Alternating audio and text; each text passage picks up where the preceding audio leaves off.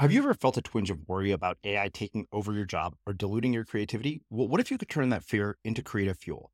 We've just published an amazing new ebook called The 4 Keys to Success in an AI World, and this is more than just a guide. It's a deep exploration into the human skills that AI can't touch, the skills that are essential for standing out and thriving, no matter how much technology evolves. We're talking about real differentiators here, like creativity, emotional intelligence, critical thinking, and much more. Inside, you'll find actionable insights and strategies to develop these skills, whether you're a creative person, a business person, or just simply someone who loves personal development. This isn't a story about tech taking over. It's a story of human creativity thriving alongside AI. Picture this, AI as your creative co-pilot, not just as a tool, but a collaborator that enhances your unique human skills. The 4 Keys ebook will show you exactly how to do that and view AI in a new way that empowers you instead of overshadows you. Transform your creative potential today. Head over to unmistakablecreative.com/4keys. Use the number 4, KEYS. That's unmistakablecreative.com/4keys and download your free copy. I had no money. Well, maybe a little money, but not much. And so what I would do is I would go to bus stations and buy a ticket to the next destination. Didn't matter where it was going. What mattered to me was to walk down this aisle. So I'm walking down the aisle and I'm looking for an empty seat next to somebody who looks interesting, somebody I can trust, somebody who might trust me. Because I know once I choose that one empty seat, the conversation's going to start and the train's going to get moving.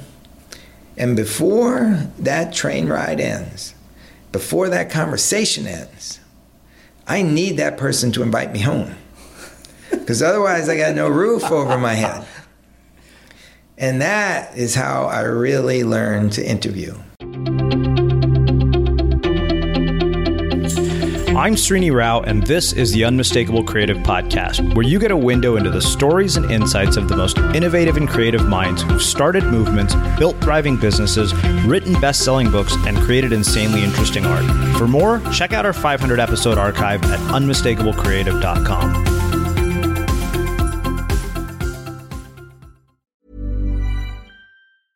Small details are big surfaces. Tight corners are odd shapes. Flat, rounded, textured, or tall. Whatever your next project, there's a spray paint pattern that's just right. Because Rust-Oleum's new Custom Spray 5-in-1 gives you control with 5 different spray patterns. So you can tackle nooks, crannies, edges, and curves without worrying about drips, runs, uneven coverage, or anything else. Custom Spray 5-in-1. Only from Rust-Oleum.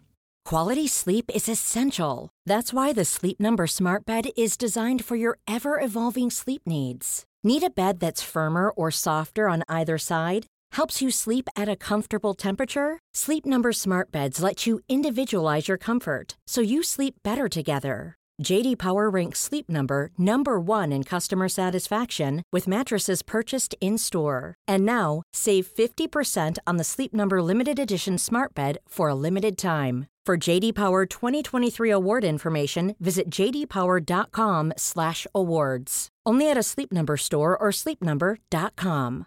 This is Paige, the co-host of Giggly Squad, and I want to tell you about a company that I've been loving, Olive & June. Olive & June gives you everything that you need for a salon-quality manicure in one box. And if you break it down, it really comes out to $2 a manicure, which is absolutely insane. It's also so easy to get salon-worthy nails at home with Olive & June. The difference between how your nails used to look when you did them yourself and now with the Mani system is a complete game changer. The best thing about Olive & June, too, is it's a quick dry. Dries in about 1 minute, lasts for 5 days, and full coverage in up to 1 to 2 coats. Visit oliveandjune.com/perfectmani20 for 20% off your first system. That's oliveandjune.com/perfectmani20 for 20% off your first system. Hiring for your small business? If you're not looking for professionals on LinkedIn, you're looking in the wrong place. That's like looking for your car keys in a fish tank. LinkedIn helps you hire professionals you can't find anywhere else, even those who aren't actively searching for a new job but might be open to the perfect role. In a given month, over 70% of LinkedIn users don't even visit other leading job sites. So start looking in the right place. With LinkedIn, you can hire professionals like a professional. Post your free job on linkedin.com/people today. Here's a cool fact. A crocodile can't stick out its tongue. Another cool fact, you can get short-term health insurance for a month or just under a year in some states. United Healthcare short-term insurance plans are designed for people who are between jobs, coming off their parents' plan, or turning a side hustle into a full-time gig. Underwritten by Golden Rule Insurance Company, they offer flexible, budget-friendly coverage with access to a nationwide network of doctors and hospitals. Get more cool facts about United Healthcare short-term plans at uh1.com. As creators, we're always on the move. Whether it's a live podcast event, a pop-up shop, or a workshop, we're constantly interacting with community, and that's where Tap to Pay on iPhone and Stripe comes in. Imagine this. You're at a live event, a listener loves your merch, or a participant wants to sign up for your course on the spot.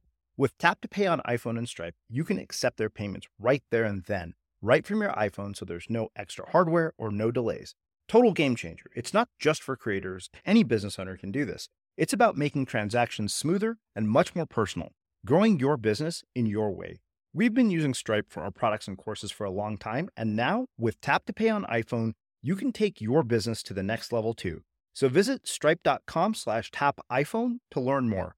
Remember, folks, with Tap to Pay on iPhone and Stripe, your business is always at your fingertips. Cal, welcome to the Unmistakable Creative. Thanks so much for taking the time to join us.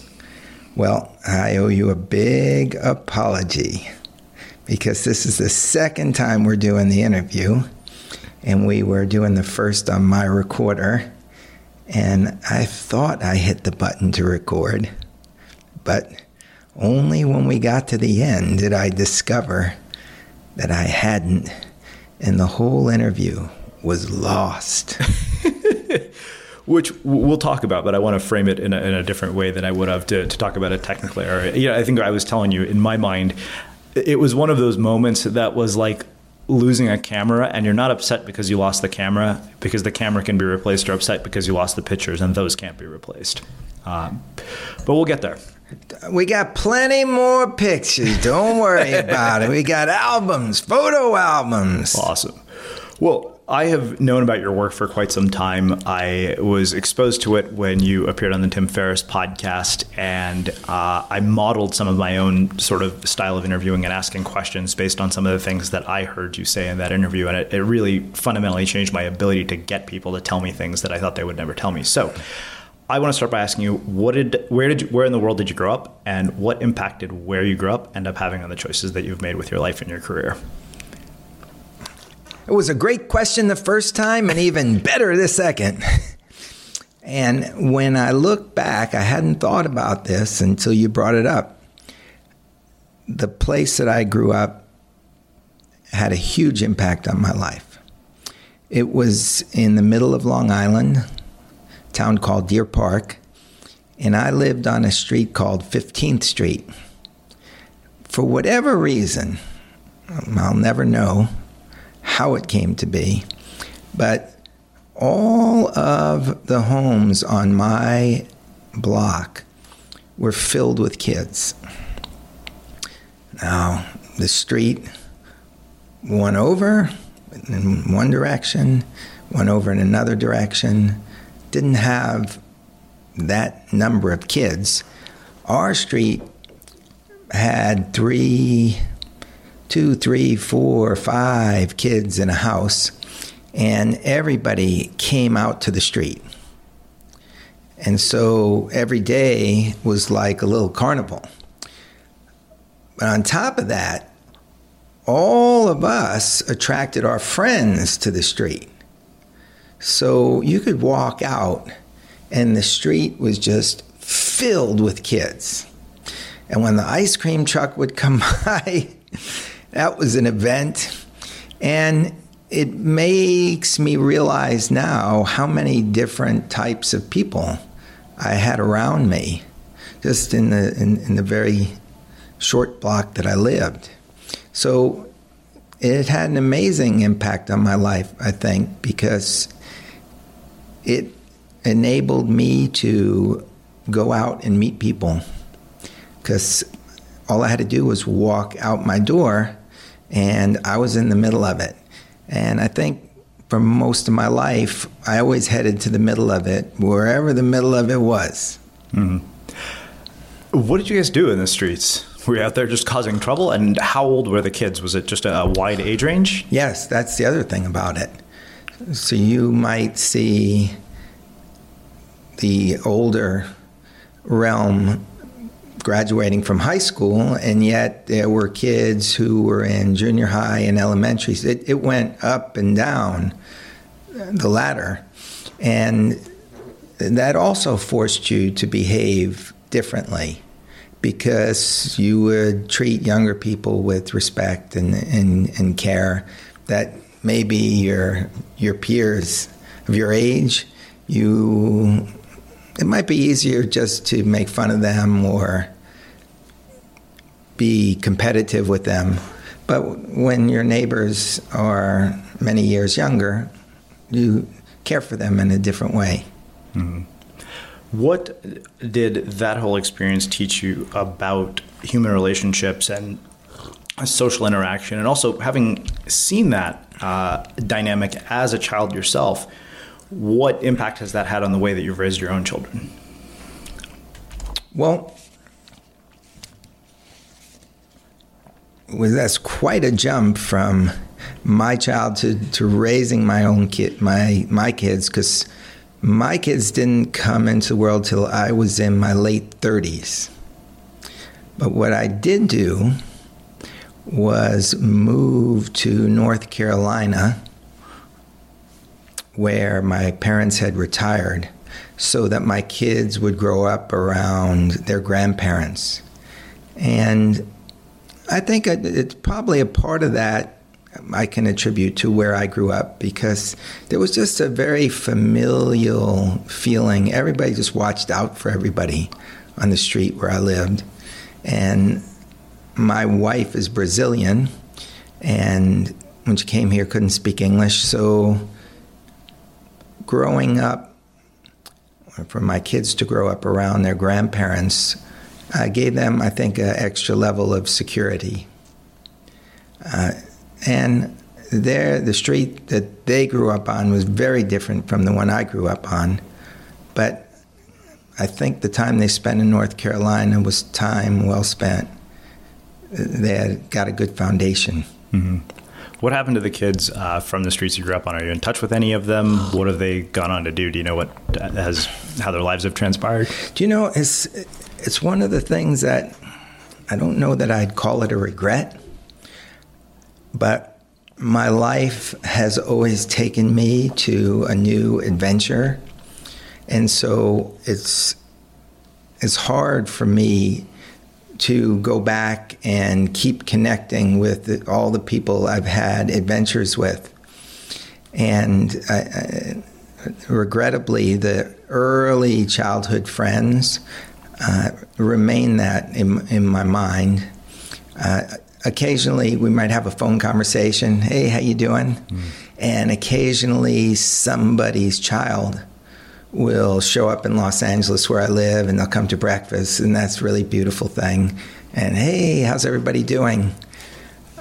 But looking back, that's an area that I could have improved on. I was always going ahead to meet somebody new, and maybe I could have been looking backward as well. Mm-hmm.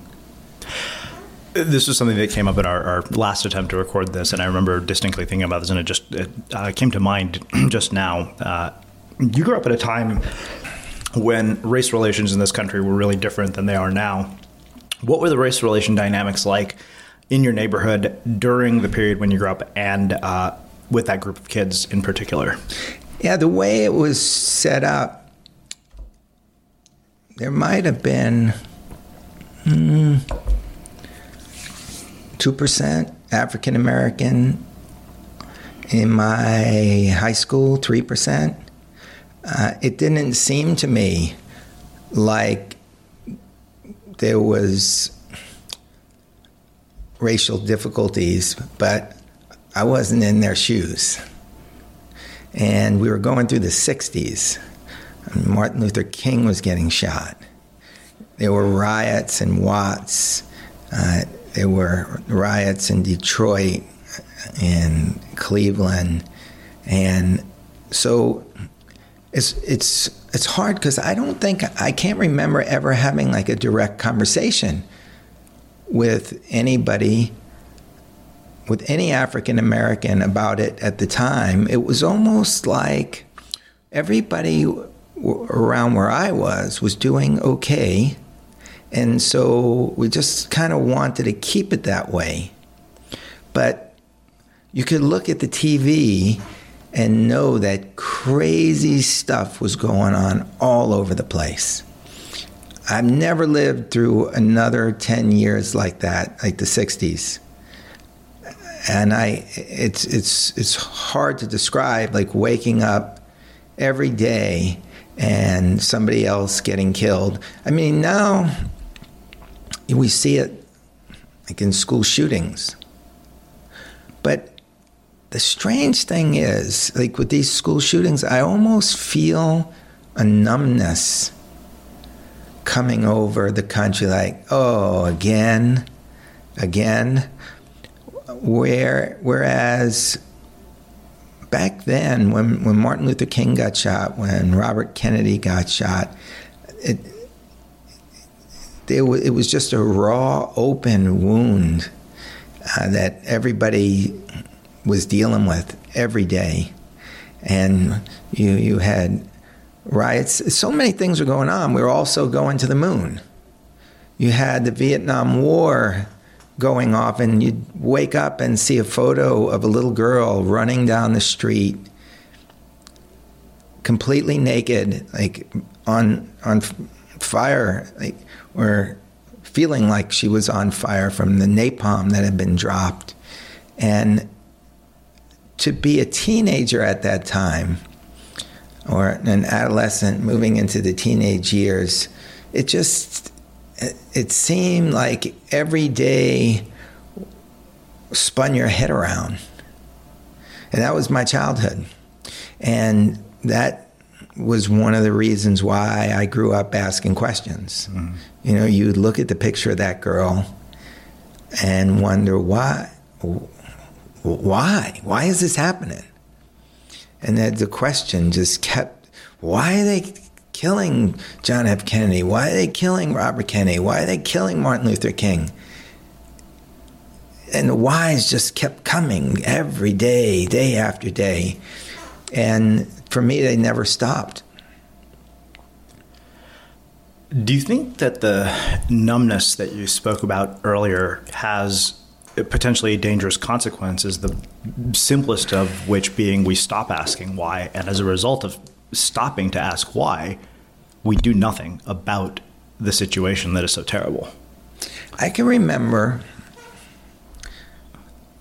the day of the Columbine shootings. And it was a very strange day for me because I was working at Esquire magazine back then, and I was on this crazy assignment called The Perfect Man, where every month I would try to perfect myself. And the reason they called it The Perfect Man was I had so many flaws to correct. So I went to experts in every field to try and correct my flaw in that field. And one of the flaws that I had was wine. And I think a lot of people feel this way about wine. There's certainly a lot of men who don't know anything about wine and are at the head of the table when the waiter comes over with the wine list and says, "What do you want?" And the man at the head of the table or the woman at the head of the table looks over and doesn't know what to order. And it just feels awkward. So I wanted to overcome that. I wanted to be that person sitting down. When the list came to me, I would know exactly what to order. And the way that we decided to overcome this flaw was by having me be the sommelier atop Windows of the World, atop the World Trade Center. This was one of the great restaurants in the world. At one time sold more wine than any other restaurant in the world.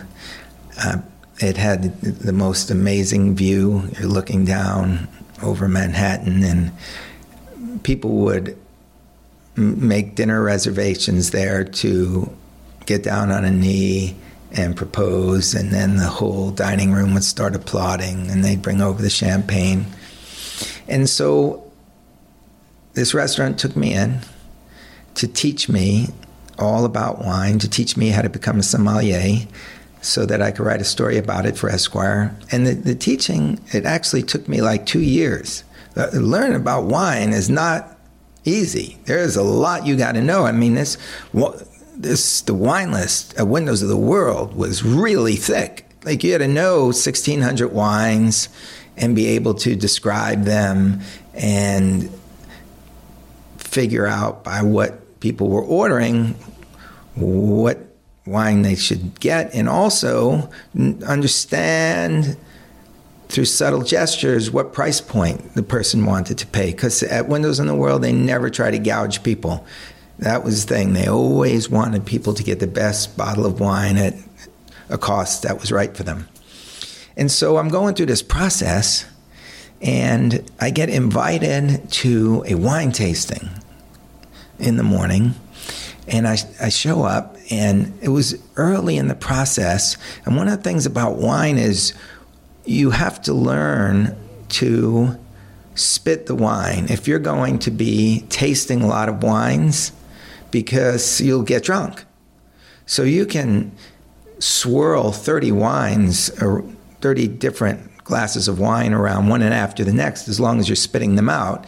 And the idea is to be able to get the taste without having to swallow. Well, I hadn't figured that out yet.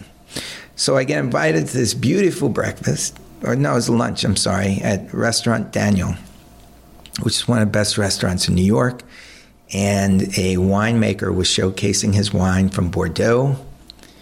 And one glass after the next, after the next, after the next. And I can't spit. I don't know how to taste. So I'm just drinking them all. And I must have had like 12 glasses of wine. And I meet the winemaker, and he invites me to dinner at Windows of the World. And then I just start walking way downtown, and I'm just kind of in a loop. And I get downtown, and the winemaker's there, and we just start drinking again. And I don't know how many bottles went down, but I got home, or back to the hotel, and it just kind of went nose first into the bed. And I woke up the next morning, and I was like the last person in the world to find out about Columbine. The shooting had completely eluded me in a wine haze. And ever since then, every time we have one of these shootings, it just grabs me by the lapels. And it's so painful that it's numbing to most people, and we just roll our eyes, say, oh, here we go again, and we don't do anything about it. And now it's like a part of our lives, as much as the metal detector at the airport.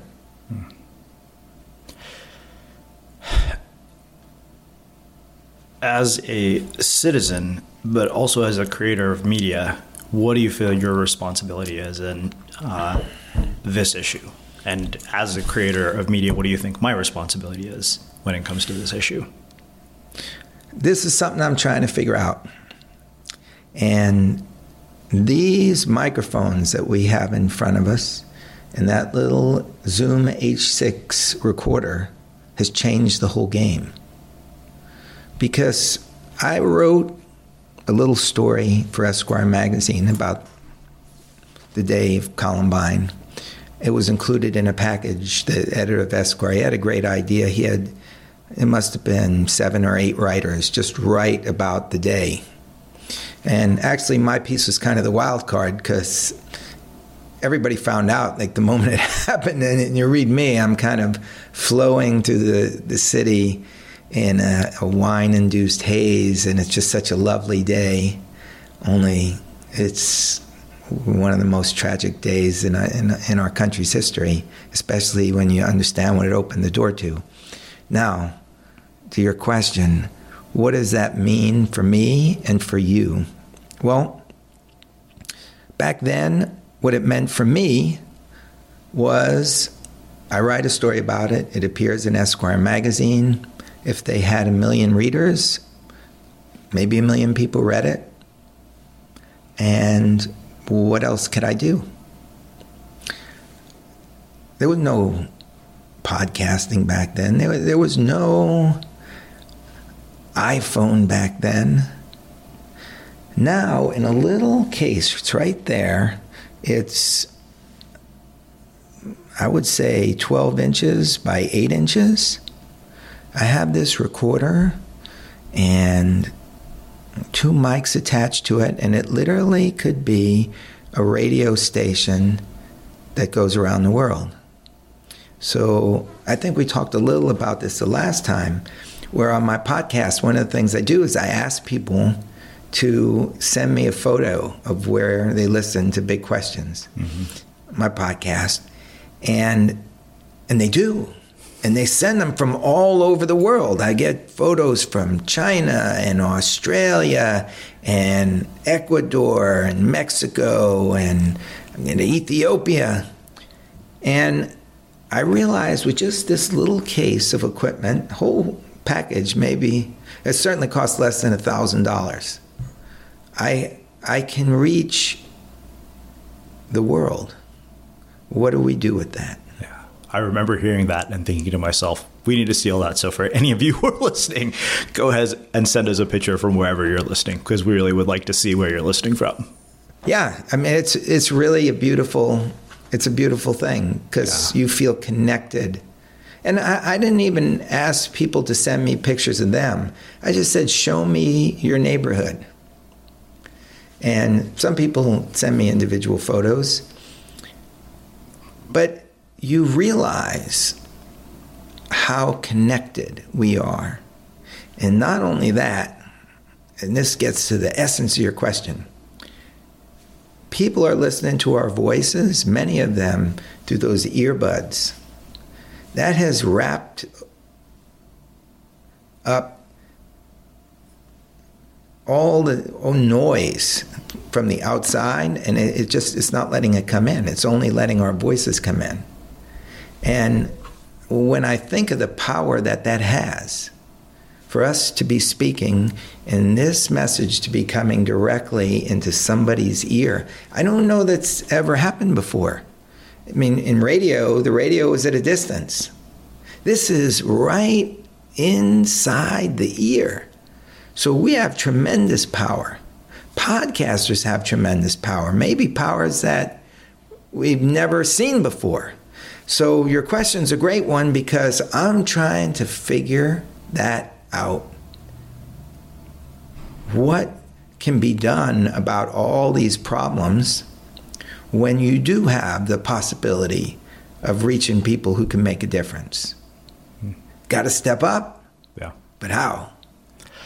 It's interesting. One of the subjects that caught my attention recently, after reading probably a dozen books of it, was the criminal justice system. And the more I read, the more I thought we really should do something about this. And my first thought was, well, the first thing we could do is we could raise awareness about this by talking to people who are part of this system or work on it in some way at all.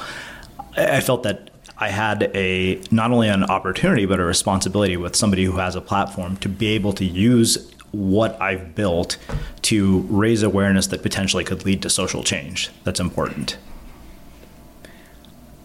I'm with you. So the question then becomes, all right, do you start a completely different podcast just on the criminal justice system? And you make that a focus, and so that anybody who's interested in it can go there once a week, twice a week, and find out what's happening. And you make calls to action, and other people can make calls to action, and the problems can be explained. And here's the other beauty about podcasting. So many of the other avenues of media are getting tapered down. And so that you open a magazine and now the story is 300 words long, where it used to be 3,000. And so they can't make detailed points. They can just get at the essence of the subject and then they're done. TV, you don't see any long programming revolving around like a single issue like that, that's repeated, that people can stay on. So podcasters can go for a couple of hours, 3 hours, if you've got an audience that's interested. This medium is on the cusp of making changes that I don't think anybody anticipated. I was just with Jocko Willink, who's got a very popular podcast, and he's only been doing it for a couple of years. And I looked on his Wikipedia page, and it said, like, Jocko Willink, American podcaster, author, and former Navy SEAL. And you're thinking, like, Jocko, if 10 years ago I would have said your biography would have read like that, he would not even know what a podcaster was. So this is an opening for us, and we got to use it wisely. Yeah. I want to go back to your initial moment when you realized that there was this power to asking questions. And I know this story is on your About page. You wrote a letter to the President of the United States. And I want you to tell me that story. Sure. So this goes back to November 1963. And I just turned 7 a week before. And I'm in a second grade class. And the teacher, Miss Jaffe, leaves the room for a minute or two and comes back in a different person. I mean, the blood had just drained from her face, incredibly pale, and she starts talking in a voice so calm that it was a little frightening. And she tells us that President Kennedy has just been shot. Well, everybody in the school is sent home, and we run straight to the television, where we learn that the president has been assassinated. And later on, we hear that the vice president, Lyndon B. Johnson, is now the president. And that night, my parents called me over to the kitchen table because they realized that this was really the first time I had ever confronted death. And so they wanted me to sleep well. So they called me over and say, Cal, look, we just want you to know this has happened before in our country's history. Our system is designed in this situation to move forward, and that's why Lyndon B. Johnson's the new president. When you wake up tomorrow, you're going to have breakfast just like you normally do. You're going to go out and play. And over time, everything's going to return to normal. So tonight, you just go to sleep, and you don't have to worry about anything. And so they go to talk to my younger brother, and I'm sitting at this kitchen table, and I'm thinking, I'm trying to wrap my head around everything I've seen in the whole day. And this name, Lyndon B. Johnson, just keeps reverberating in my head. And a big part of it was the middle initial, because when I was a kid, the only people that I ever heard with middle initials were presidents. So I thought, if you were born with a middle initial, like, you got to be the president. And here's Lyndon B. Johnson. He's now the president. And I'm thinking, this guy, he probably wanted to be the president. Is he happy that he's the president? Is he sad because he's only the president because of the assassination? Or maybe he's scared that they're going to try and kill him too. So I'm sitting there trying to figure out what's going through this guy's head. And I can't figure it out. So I picked up pencil, piece of paper, and I just start writing.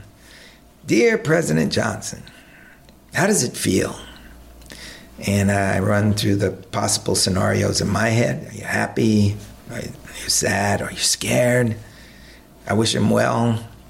And I fold this piece of paper in thirds, drop it in an envelope, and address it to Lyndon B. Johnson, the White House. Back then you had a lick a stamp. They didn't have the stick-ons. Put it in the corner, put my address in the top left-hand corner. Didn't tell anybody. It wasn't like I had any plans for this. I was just curious, what is this guy feeling like?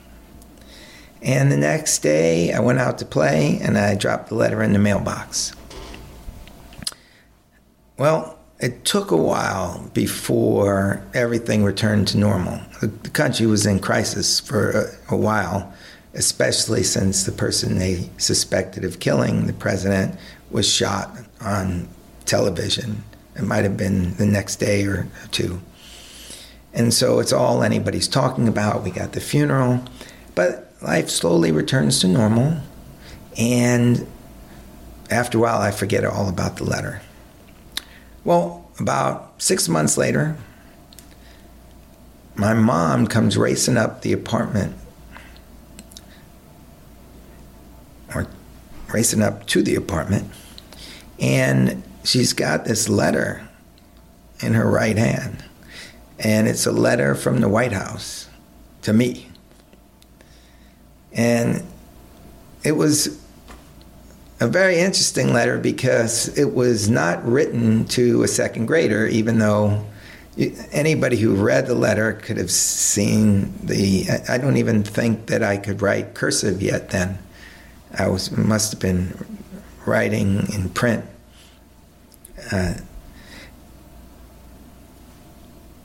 But the letter had this air of respect that translated, I'll never forget, the second sentence began, in answer to your query.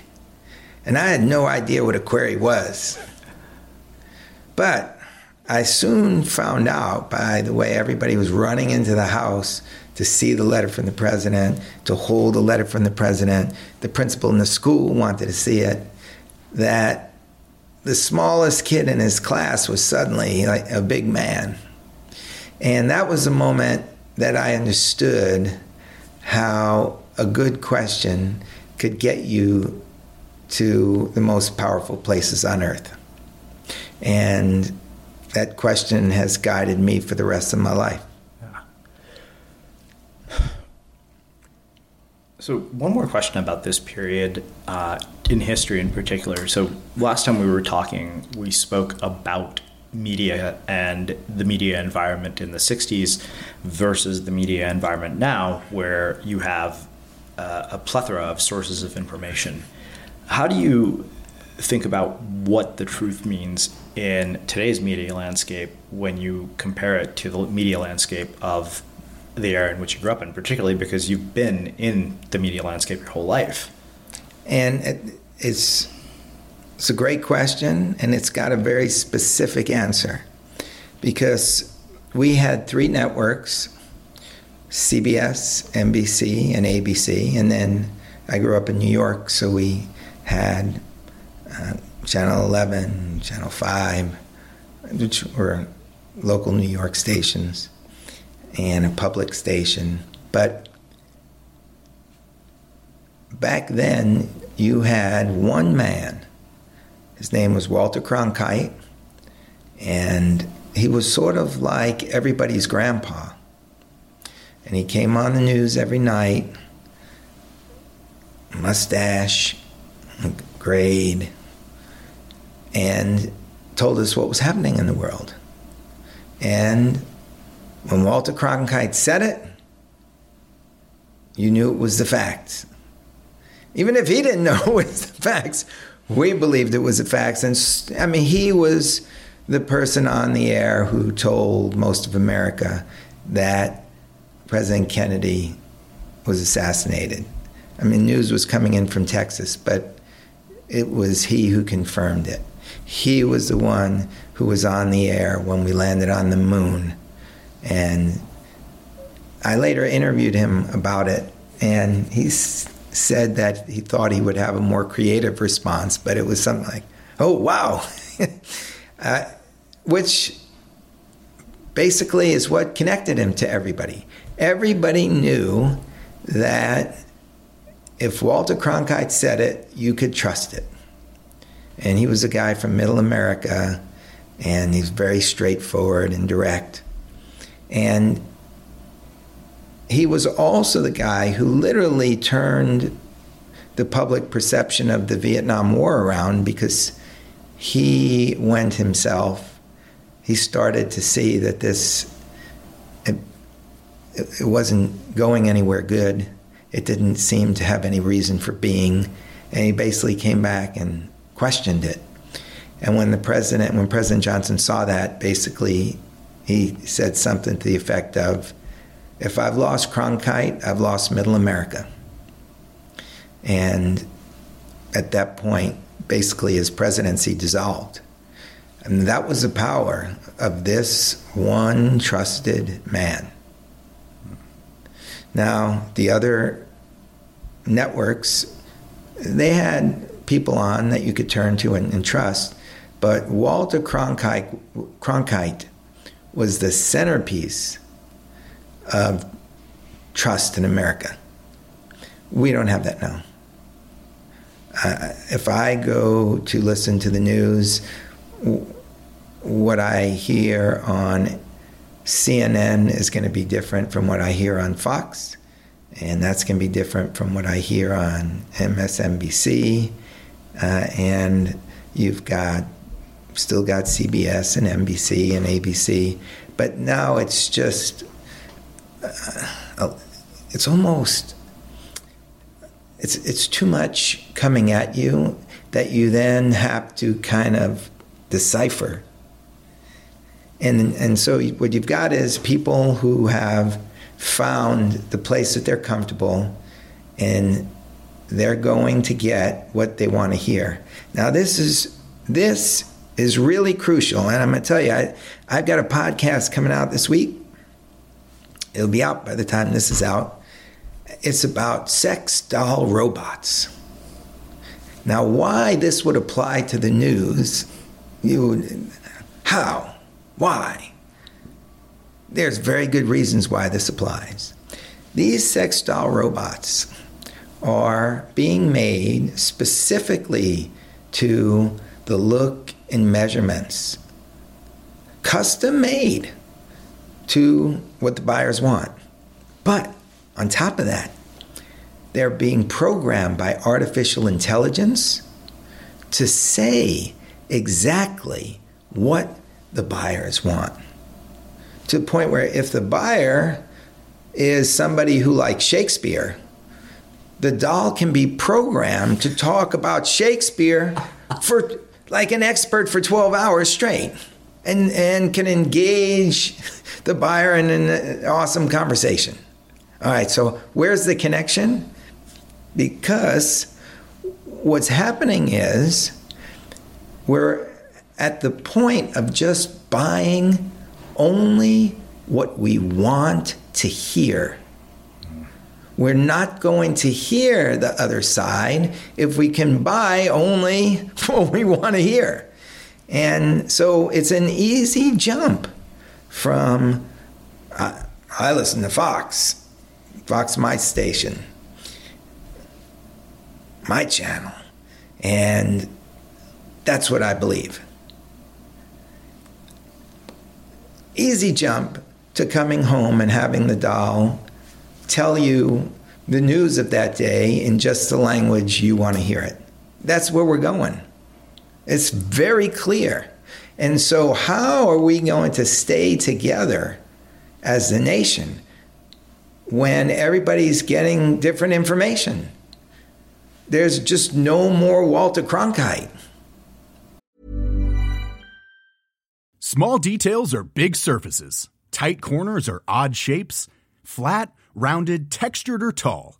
Whatever your next project, there's a spray paint pattern that's just right. Because Rust-Oleum's new Custom Spray 5-in-1 gives you control with 5 different spray patterns. So you can tackle nooks, crannies, edges, and curves without worrying about drips, runs, uneven coverage, or anything else. Custom Spray 5-in-1. Only from Rust-Oleum. Mom deserves the best, and there's no better place to shop for Mother's Day than Whole Foods Market. They're your destination for unbeatable savings, from premium gifts to show-stopping flowers and irresistible desserts. Start by saving 33% with Prime on all body care and candles. Then get a 15-stem bunch of tulips for just $9.99 each with Prime. Round out Mom's menu with festive rosé, irresistible berry chantilly cake, and more special treats. Come celebrate Mother's Day at Whole Foods Market. Hey, I'm Ryan Reynolds. Recently, I asked Mint Mobile's legal team if big wireless companies are allowed to raise prices due to inflation. They said yes. And then when I asked if raising prices technically violates those onerous 2-year contracts, they said, "What the f*** are you talking about, you insane Hollywood ass?" So to recap, we're cutting the price of Mint Unlimited from $30 a month to just $15 a month. Give it a try at mintmobile.com/switch. $45 up front for 3 months plus taxes and fees. Promo rate for new customers for limited time. Unlimited more than 40 gigabytes per month. Slows full terms at mintmobile.com. Cool fact, a crocodile can't stick out its tongue. Also, you can get health insurance for a month or just under a year in some states. United Healthcare short-term insurance plans, underwritten by Golden Rule Insurance Company, offer flexible, budget-friendly coverage for you. Learn more at uh1.com. Everyone knows therapy is great for solving problems, but getting therapy has its own problems too, like finding the right therapist, fitting into their schedule, and of course, the cost. Well, BetterHelp can solve those problems. It's totally online and built around your schedule. It's surprisingly affordable too. Connect with a credentialed therapist by phone, video, or online chat, all from the comfort of your home. Visit BetterHelp.com to learn more and save 10% on your first month. That's BetterHelp, H-E-L-P. Hey there, it's Michelle Norris. I'm host of a podcast called Your Mama's Kitchen. When I travel, I'm usually looking for a way to find a taste of home when I'm not at home. And one of the things I love to do when I am at home is entertain. And Airbnb allows me to do that. When I was in California recently, I rented a house that had a great kitchen. And when we were sitting around the table, we were all thinking, we're in someone else's house. Someone could be in all of our homes as well. If you have a home, but you're not always at home, you have an Airbnb. Your home might be worth more than you think. Find out how much at airbnb.com/host.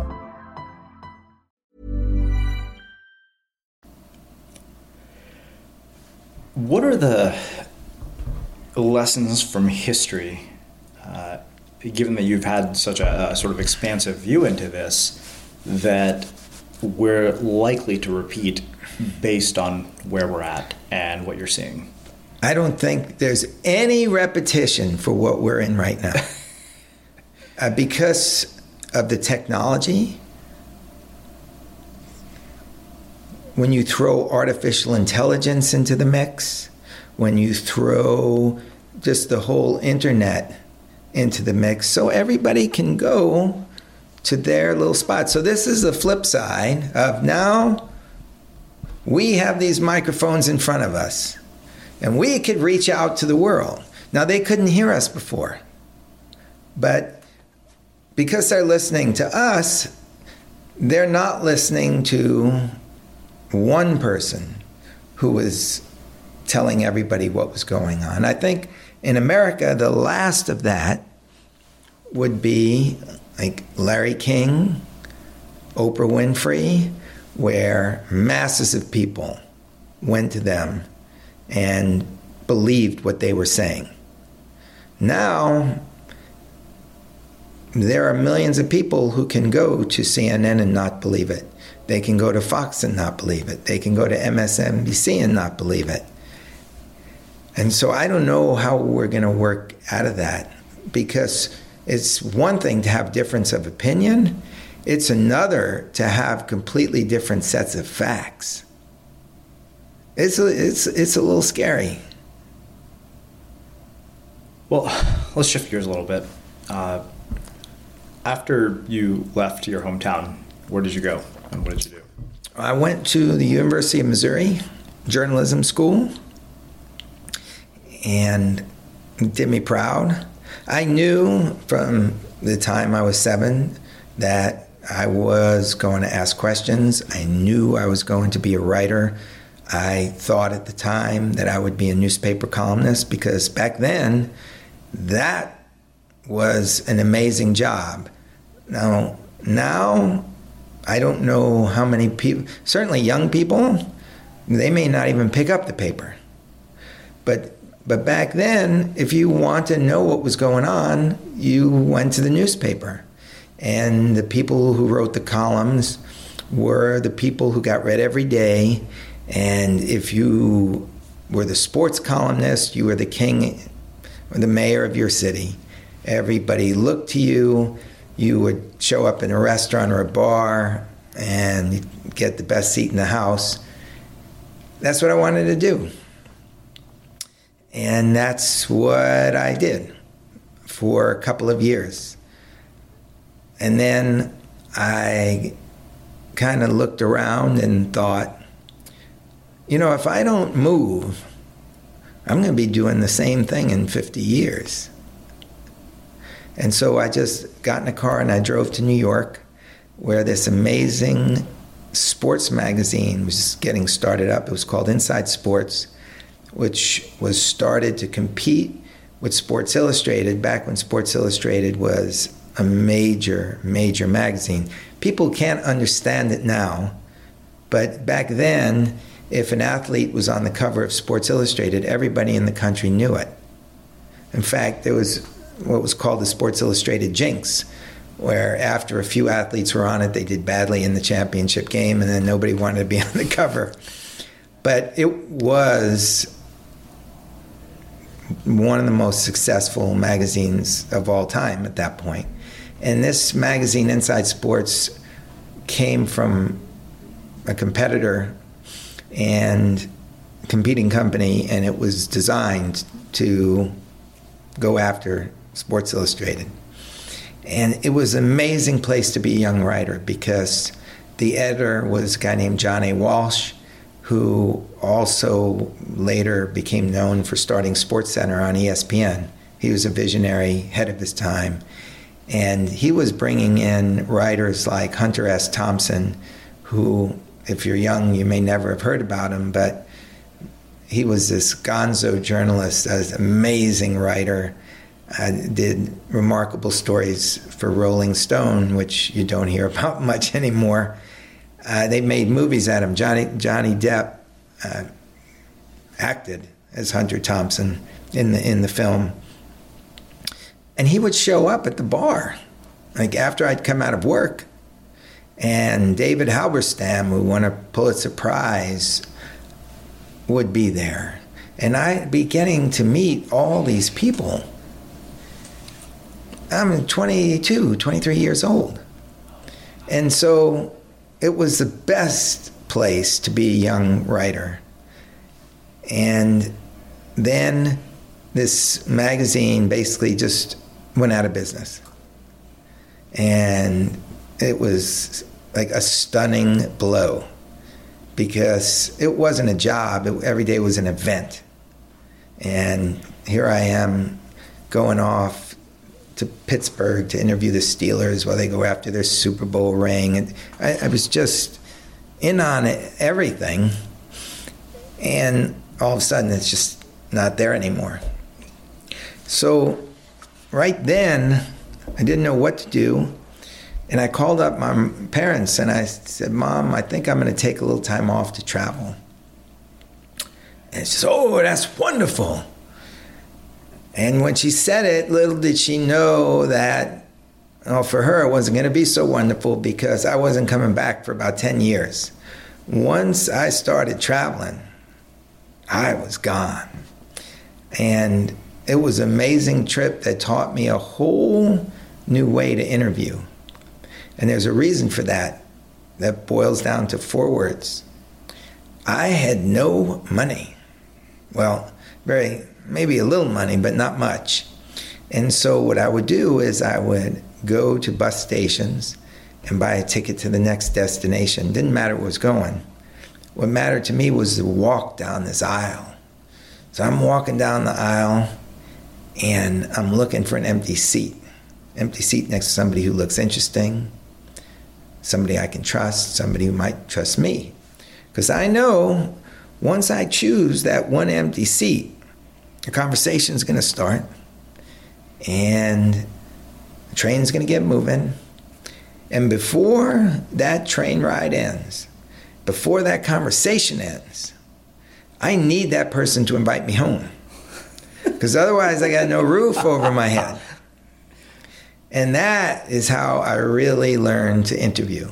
That's how I learned to listen.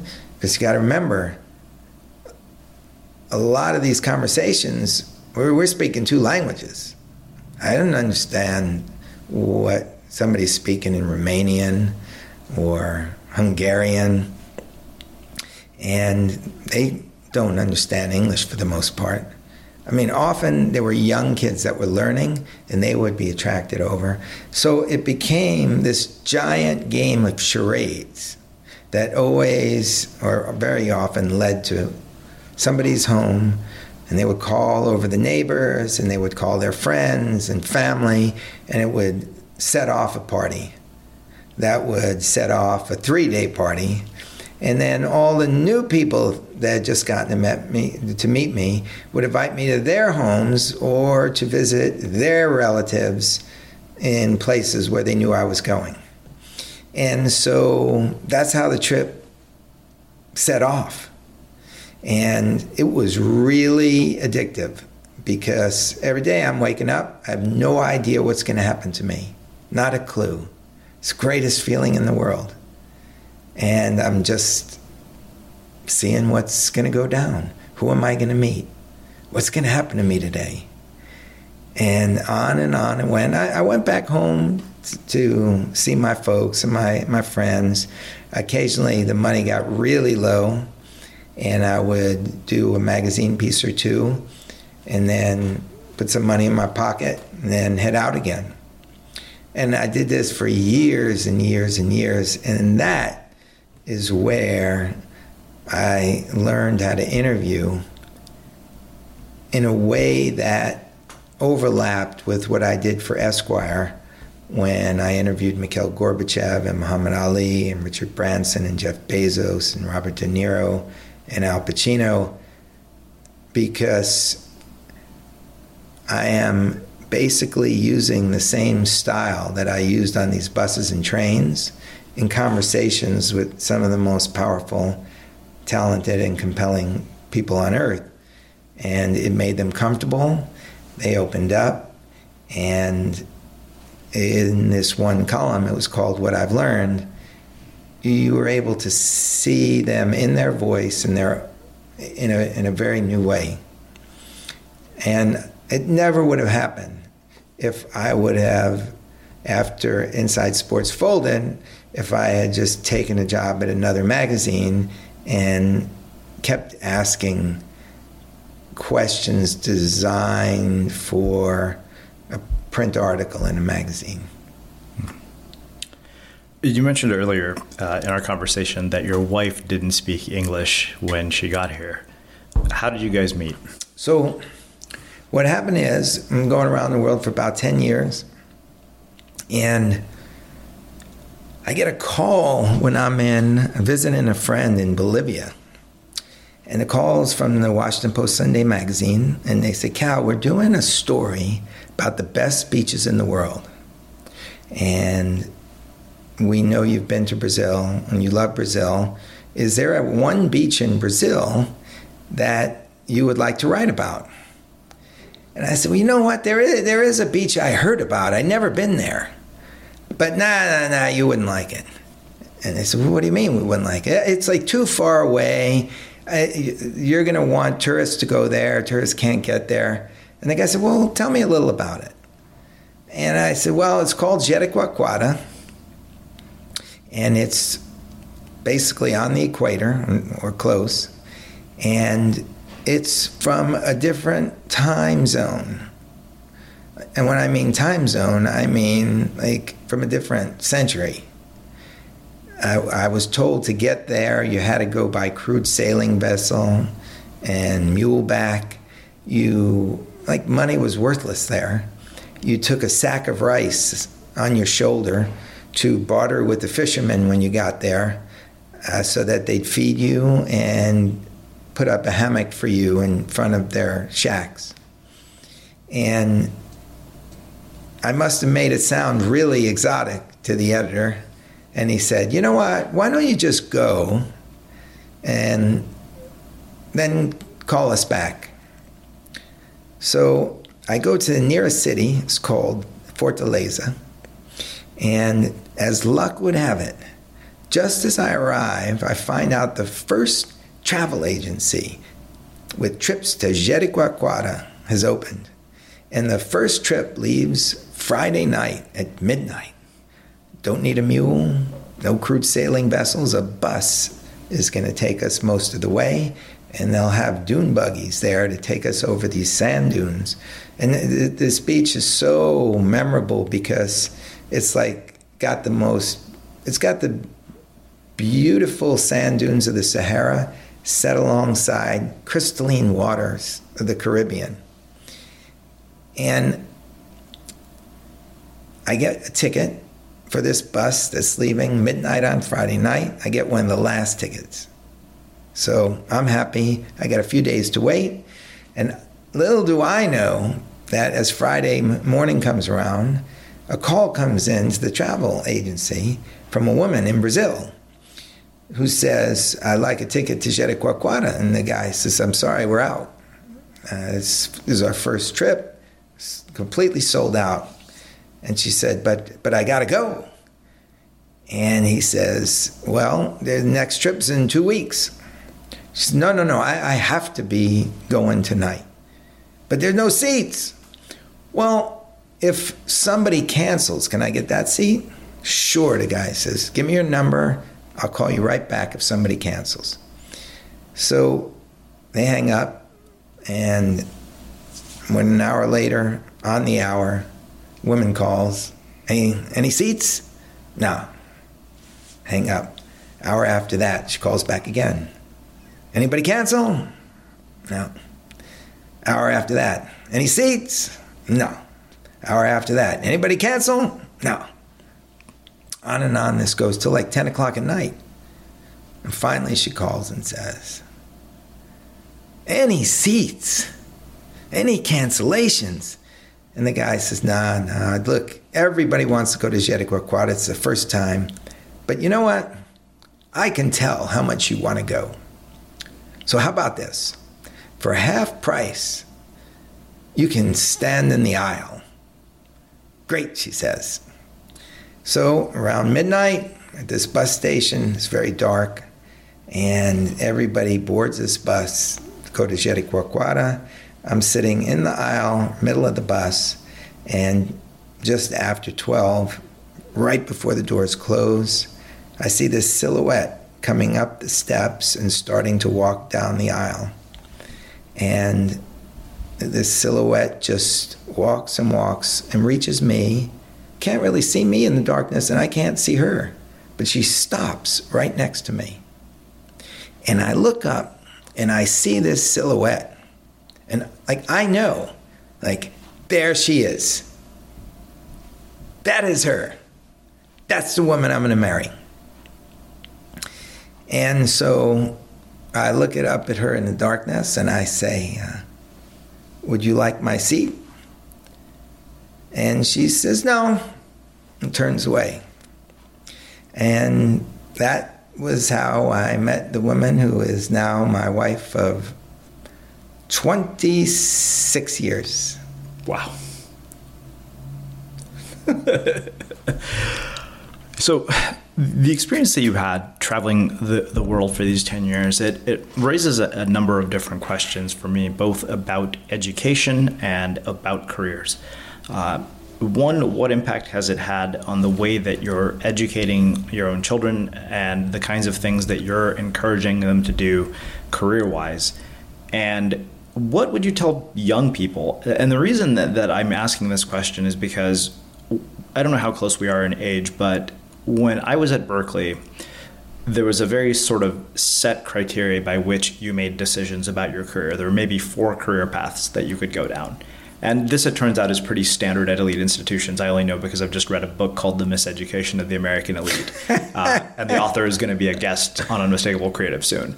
And I remember reading that book, and I felt that I was literally reading my own story, but it was kind of a given that you would either become a doctor, lawyer, or you would go to grad school or go to business school. But it was a very sort of myopic view in terms of what was possible with your life. So I guess, one, what impact has this had on the way that you're raising your kids? How do you think about our education system and how it would facilitate something like this? And what would you tell young people who are listening to this who are at the start of their careers? Well, my own kids are the type of kids where if one of their friends comes in the house and I'll start to engage them into a conversation, I say, "Stop interviewing him, Dad! Stop it! Stop!" So it goes without saying that whatever advice I might try and pass out is lost. It's sort of like, the best way I could describe it is that Mark Twain quote. Goes something like, "When I was 14, my dad was such an idiot. It's amazing how smart he got by the time I was 22. I can relate. And so I've been through that with a few of them. And it's the odd thing to me, my two oldest are both going to be graduating from college within the next year and a half. And they're both like political science majors. One may be transferring over to history. But I'm like, political science? Why would anybody go into political science? Like, what does that do? What does it mean? I never would understand it. Now, I guess if you're going to be a lawyer, okay, and maybe one of them will be a lawyer. That's something that I wonder what's tangible about it. Now, when I went to school, I went to journalism school. I knew I was going to be a journalist. It made concrete sense. I knew, and I was right, that when I graduated that school, I was going to get a job. And I got a great job. And I got a great job because the newspapers around the country would come to the University of Missouri and they would interview everybody, and the professors would tell them who are the best people. And for the most part, the best people got selected by the best papers. And then as the lesser papers came in, as some of the other people got snapped up. And I say other people, and that's really a terrible way of saying it, because I'm sure there were great lifelong journalists who were among them. But at the time, I guess if you're very competitive and in that place, you wanted to go to the best paper and get a chance to try and write your own column. So I guess I kind of saw things as, if you go down this road, you're going to stop in the place that you want to stop at. Where I find, like, many people can get English degrees, and I think it's great to be able to do all that reading, but, like, what would you do with it? I don't know. If I was advising somebody now, I would say, if you were somebody like me who was curious, who couldn't go into the newspapers, but you want to know something, if I was 17 now, I could start my own podcast. All I need are these 2 mics, these 2 cords, and that Zoom H6 recorder. So it's completely different. And if that was the case, what I would do is I would be a psychology major. I would try to understand the human brain, because that would give me insights into how people behave. I would try to go to college and learn like 4 languages. and I would be educated to communicate across various technologies. Because if I had that underpinning of education, I could do a lot of stuff. I could go and work as a behavioral psychologist for a big company if I wanted like a job that was really sure. I could set up my own podcast and try and make it on my own. I could travel abroad and use my facility with languages to work for a company or transmit content or news. Somebody like me would be in the best position with that kind of education. And I would have sprinkled that in with reading the great books and watching the great movies. I was never a big math guy, so I don't know how that would apply to me. And everybody's just got to look at what's their passion, what are they good at. So if you want to communicate, I would suggest psychology to give you some foundation and also a good shot at a corporate job if that's what you want. And even if you want to write a novel or do some kind of creative work, it allows you to have a corporate job to support yourself while you fulfill your creative side. One of the things we talked about is you've been in the fortunate position to interview some of the most powerful and successful and well-known people in the world. What do you think would surprise people who've not had a chance to talk to these people about those people, and what misperceptions do you think they have based on what they've consumed and what they've read about these people? Well, I would say that what tends to happen is people get labeled, and people are generally always much deeper and bigger than a label. And when you sit down with them and start asking them questions, you find out that somebody who's been labeled in a business sense has an incredible relationship with their kids that nobody knows about. Or, I mean, even to give you an example, like a political example that people might understand, even if you weren't around in 1979, that's when the Shah of Iran was overthrown. The Ayatollah Khomeini came in, and 150 American hostages were taken from the embassy. And it's very hard for people to recall what that was like, this sense of frustration among Americans. There are a lot of people just saying, like, bomb them, nuke them. Like, but what about the hostages? And there's a lot of anger, because not only did they take them hostage, but they kind of paraded them with blindfolds on. So we were all seeing these images. And I remember afterward interviewing President Carter, and this was after he was a president, and he tried a rescue mission that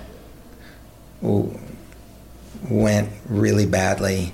Helicopters were sent in, there was like sandstorms, they crashed, and everything was just getting worse and worse and worse and worse, and which only made people get more and more infuriated and say, just like, bomb them, take out the city.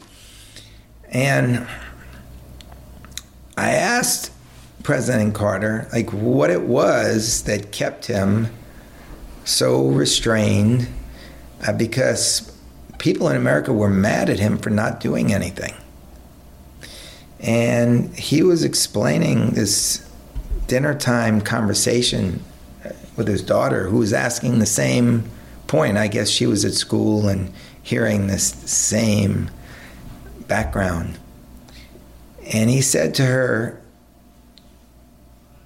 in Tehran, there are people sitting at the dinner table, just like we are right now, eating their dinner that had nothing to do with this. And like, I'm not going to drop a bomb on them. And, you know, he made a compelling case. And he was basically saying how a family conversation like that could indicate what he thought was a good policy. Now, it was very, I'm thinking back, what happened was the Iranians were out to humiliate Carter, and they wouldn't return the hostages, and then Carter lost in a landslide, and Ronald Reagan came in, and everybody thought, okay, day one, when Reagan comes in, we don't know what's going to happen, but this is not going to be good for the Iranians. And before Reagan even came in, the Iranians agreed to let the hostages go. And so there was a lesson that the American public got out of that in quote-unquote American strength. And Carter was seen as a very weak president because of that. And Reagan was seen as a strong one. And so, like, you don't know where these decisions come from. But when I think of him saying how proud he was that at the end of his presidency, basically, he had not killed anybody, I know that that came from a place of that table conversation. And we don't get to hear stories like that. I don't think. So it's interesting, as I'm talking to you and listening to our conversation, I feel like I'm there in these moments in history. I feel like I'm literally getting an entire history lesson. And the sense I'm getting is that there is a desire and a drive towards mastery for your craft. And I wonder where that comes from and how you've improved it over time. Well, part of it is figuring out a frame for your art. Yeah. Now, for me, working 20 years at Esquire, writing this column called What I've Learned, where I got a chance to spend an hour and a half with icons who've shaped world history, and then I had to go back and take their words and boil them down to the 900 words of their wisdom that basically told the public who they really are. That became my frame. And so the more I did it, the better I got at transmitting the essence of these people. But if I hadn't had that frame, it would have been much more difficult for me. And so whatever you do, I think it's important to have a frame like this podcast. If you're doing it every week, it's an hour and a half, you have that frame. And over time, your listeners are going to know these are the types of guests that you get. And I'm still thinking a lot about that. Like, what kind of frame do I want my podcast to have? Should there be another podcast that is just like you were talking about how criminal justice is important to you? Maybe there's an issue to me that's really important that I should narrowly focus in on. And this is all possible because of these two little mics on a stand with a couple of cords and this Zoom H6. It's phenomenal that somebody in Australia, as well as Stockholm, as well as Quito, I mean, wherever you look on the globe, people can be tuning into this. And so I take that really seriously. And now I'm thinking, okay, what is to be done with this? maybe everything that I have done up to this point was just to prepare me for the power that I'll have through this microphone.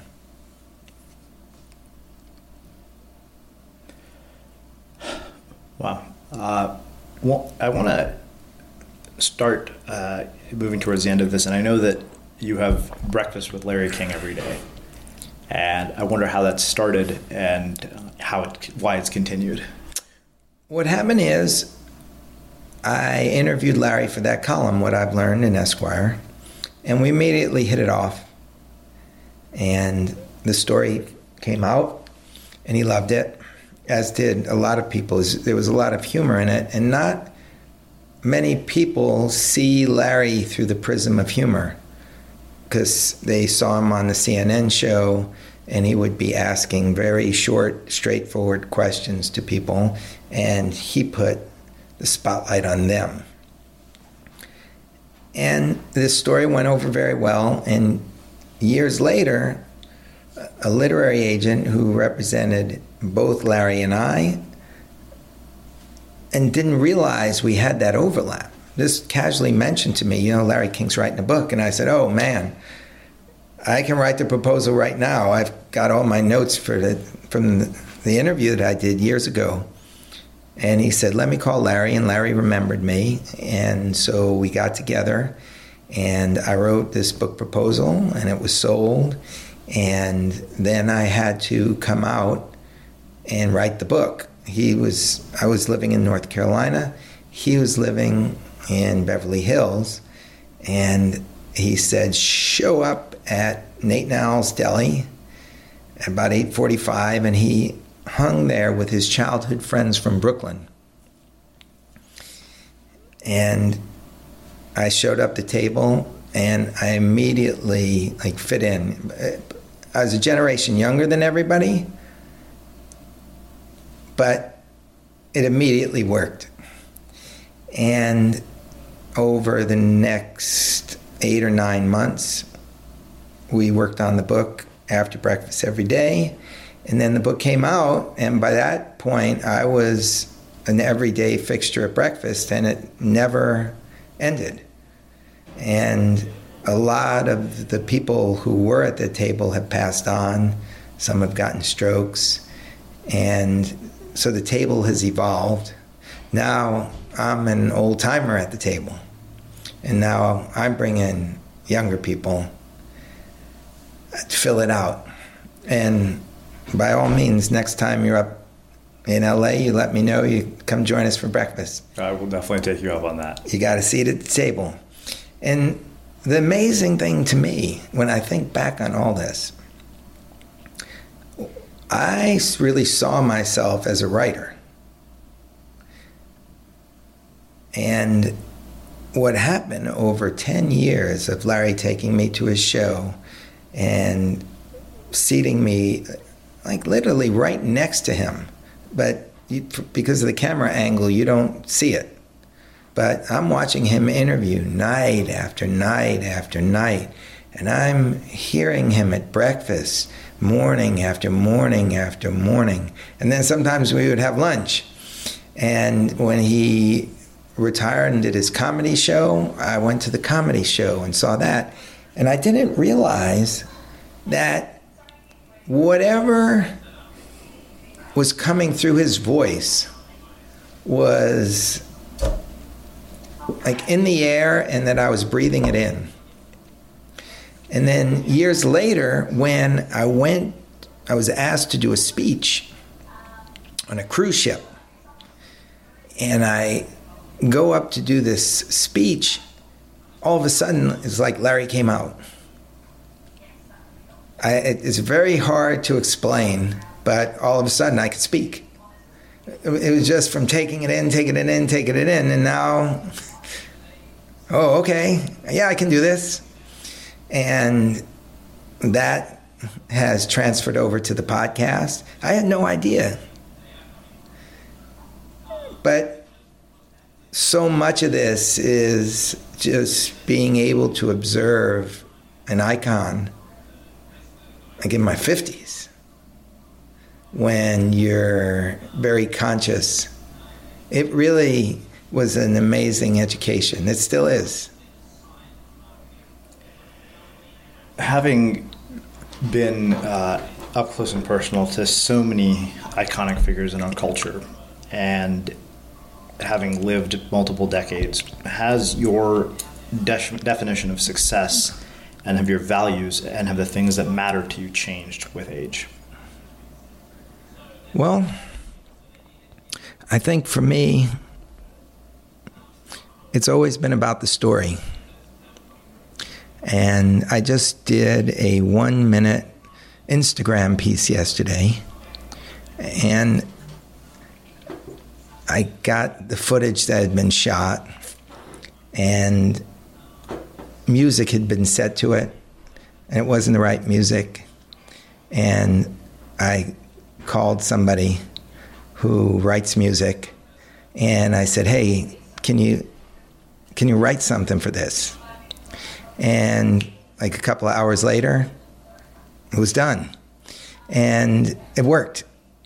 And so I think I care just as much about getting it right in these new formats that I did when I was really carefully carving away at the words and just staring at the words for hour after hour after hour, almost like a sculptor that was very conscious that one wrong hit could destroy the whole piece.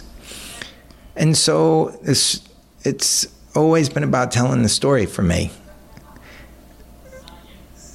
I think just telling the story right is, for me, that's success.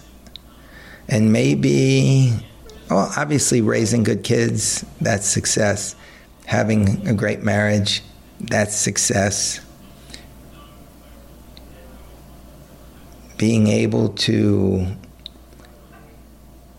care for parents, and that's something I would have liked. I was a few thousand miles away from my mom when she spent her final days with cancer. It's something, if I had any regrets, it would be that I could have spent more time with her at the very end. But she was the type of person who didn't want to be seen by her kids or impositioning her kids. So it's hard to know. Maybe she was happy that I wasn't with her all the time. But those are the things that I think really register success. And it's the moments, the little moments that you have where you know, oh, that speech made people stand and applaud. That was successful. So I think it's just adding a lot of little things up and making sure your family's taken care of and you're doing what you love. If you've got that covered, you're in pretty good shape. Wow. Well, this has been a real gift. I have to say, probably one of my favorite interviews in the 700 plus that I've done. Wow. That's amazing. I so enjoy talking to you, and I really look forward to seeing you at Larry King's breakfast table. And you have a great style, very relaxing. Thanks. So I have one last question for you. Sure. Which is how we finish all of our interviews at the Unmistakable Creative. What do you think it is that makes somebody or something unmistakable? Well, it's kind of like when you hear Bob Dylan's voice. It's Bob Dylan. When you hear Michael Jackson's voice, that's Michael Jackson. And there are certain people who just have gifts that are unmistakably theirs. Now, maybe the world doesn't know it. Maybe it's a mom whose children know it. And this mother will do something, maybe prepare a meal a certain way, and it's unmistakably Mama's waffles. So it's something that I think is as unique as a fingerprint. Your fingerprint, that you do this special. And as I'm saying, you don't have to be known as well as Nelson Mandela. You can be unmistakable to one person, and that may be enough. But you should be everybody should be unmistakable in some way. If you're not unmistakable, then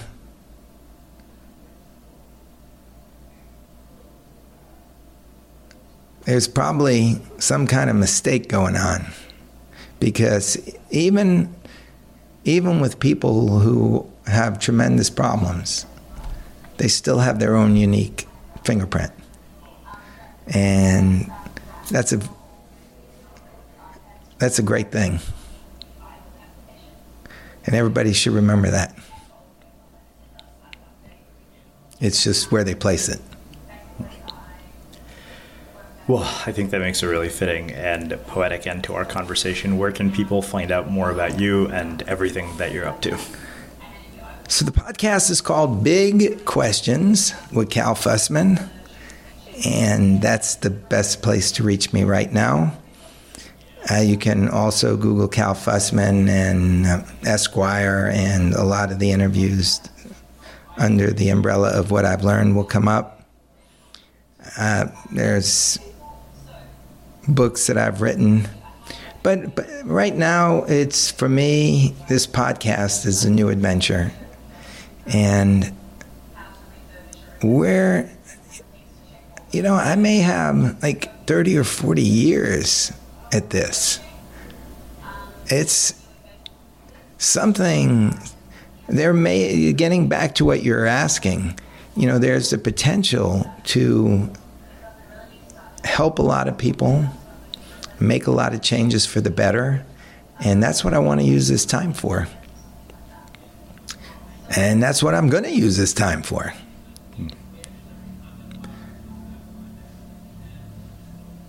I just lost about 25 pounds, started to obstacle race, completely revamped my diet, mostly plant-based, very healthy, no processed foods, because I really want to have as much time to do as much good as I can going forward.